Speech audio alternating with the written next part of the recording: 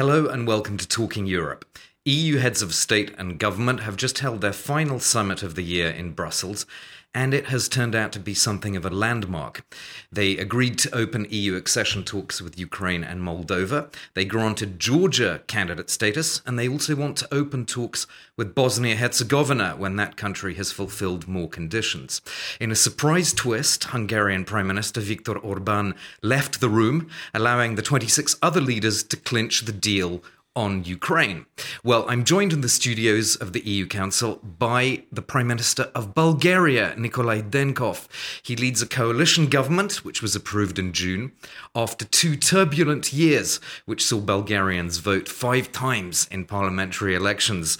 Prime Minister, welcome to the programme. Hello. So just describe for us a little bit the atmosphere when this breakthrough was reached on Ukraine and Prime Minister Orbán walked out briefly. What was that like? On one side, it was clear that this is a historical moment, but the historical moment could be positive or negative depending on the decision. And there was a very strong will by all the other countries that we have to give this positive signal to all the countries that look for the European perspective. So in some way, it was accepted by the Hungarian Prime Minister that he shouldn't be the person that stops this as opportunity. Do you feel it set a precedent, so it's now more difficult for him to block things in the future on this whole Ukrainian accession? I wouldn't say so. Actually, everyone knows that there are many steps before the final decision. So I don't think so. The main idea was that the political perspective is there for all these countries. And if they go in their way, if they make the reforms, then on the merit-based approach, they can be accepted at the end. There was no deal on the multi-financial framework, the long-term EU budget. Was that disappointing? In some way, yes, because, again, 26 countries were clear that they accept these new priorities with the funding for them, with the reallocation, with the fresh money that can be gathered together in a package that is very powerful for Ukraine, for the migration, for the other countries' aid and so on. And but you see, as you say, it doesn't make it easier. In this case, Hungary said, no, we cannot support it. So that's why there was a decision to have a next meeting. Let's come on to a very big issue for Bulgaria, which is membership of the Schengen area, where you don't have to show a passport to travel around 27 countries. You're trying to join Schengen. There's been some tensions with Austria, particularly on this issue. How are you progressing in the talks at the moment? So there was even public suggestion for joining Schengen through the airports. There was an additional suggestion for the seaports. But we, with the Romanian president, we think that we have to go further because the main obstacles for our citizens, for the business, including the Austrian business as well, is on the land borders. So we suggested our version of a possible solution, and it's under consideration today. One of the aspects of the Austrian proposal is more relocation of migrants, including Syrians and Afghans, or at least people coming from those 2 countries. And I'm wondering if that's something that you would be very keen on, to see more migrant relocations into Bulgaria. Okay, I think that the suggestions that were made by the Austrian with these requests, if you call them, in this way, is to strengthen the border, and Bulgaria is interested in this, so we are very positive on all these suggestions for additional patrols, for some technical assistance there, so everything is fine here.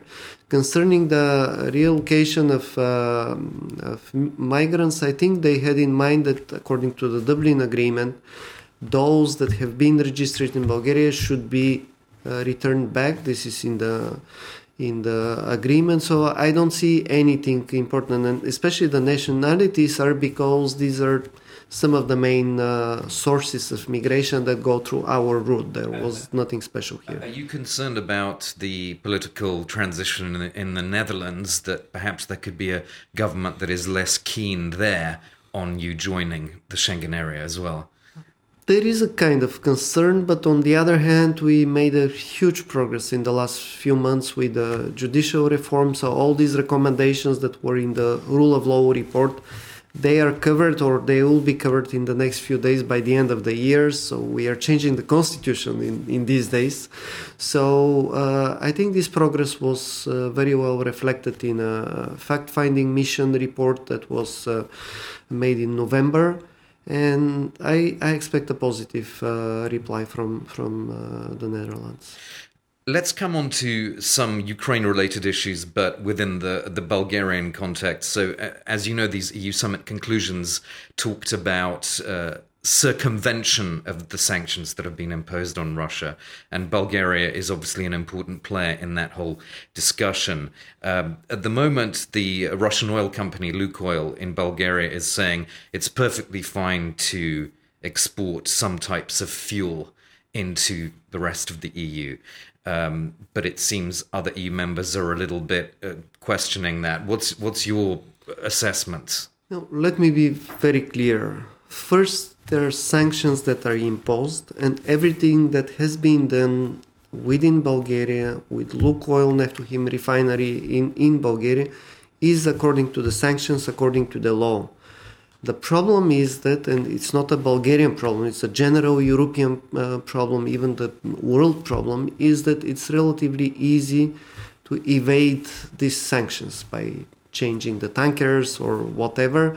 So Bulgaria appeared on the spot because we have a group that made an investigation how this could happen, but this is not a specific Bulgarian problem. And there is no violation of the sanctions as they are defined. The question is how we can close the loopholes that are available here and there and very successfully used by Kremlin. But do you have a certain image problem, given that there was this report of Bulgaria importing Russian oil above the price cap of the EU and the G7? It is very interesting. If you read the paper, because I read it carefully, of course, you'll see that there is nothing special about Bulgaria. There are figures, there are numbers, and you see Bulgaria is one of many. And if you look on the figures, you see India, China. These are much bigger importers of oil and much bigger, and there are other European countries as well.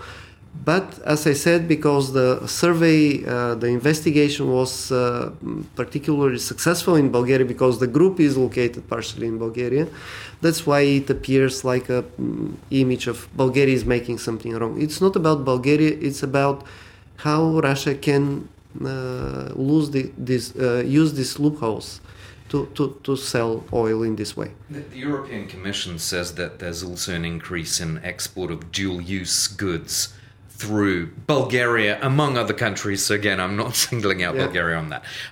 But I think you have a working group on this now to examine this more closely. And your government has said there are 20,000 components that go around the Russia sanctions using various maneuvers with paperwork. Yeah. So again, this is an international problem. So we work very closely with the European institutions like Europol and Frontex when it goes to migration. So what we try to do is to be part of all these international efforts to stop this illegal export of such components. So we do whatever is possible, and with the customs, with our secret service, it's not that easy. There was recently a veto by the president of Bulgaria on the transfer of armored personnel carriers to Ukraine. That was overturned by Parliament. But are you expecting more such actions from him, given that President Zelensky of Ukraine has talked to you about the needs of the Ukrainian military? And I'm assuming Zelensky's expecting more equipment from you, actually. Bulgaria is one of the first countries that helped Ukraine. We didn't stop. In the meantime, we sent several packages, and this is one of them that you discuss. So all this time we try to help Ukraine because, as I said many times, actually Ukraine is fighting and helping Europe against some possible aggression in the future. So from this viewpoint, the majority in the parliament, the government that we have today is very clear about these efforts to help Ukraine. On the other hand, the president and his previous governments that ruled the country for almost 2 years, they have much more, approach that is much closer, let's say, to the approach of Viktor Orban, let me put it this way. And there is some division in the society, but as I said, the big majority of the parliament, the government today, we follow the general policies of the European Union, if you like. We want to help Ukraine because in this way we help Europe. So just to sum up on that point, President Radev, he can sort of slow things down, if you will, but you've got the parliamentary majority to push these things through if you need to, obviously. Yeah, that's what he tries to do all the time. We'll end it there. Thank you so much for being my guest, Prime Minister Nicolae Denkov of Bulgaria. And that's all for part 1 of Talking Europe. I'll be back after a short break, so don't go away.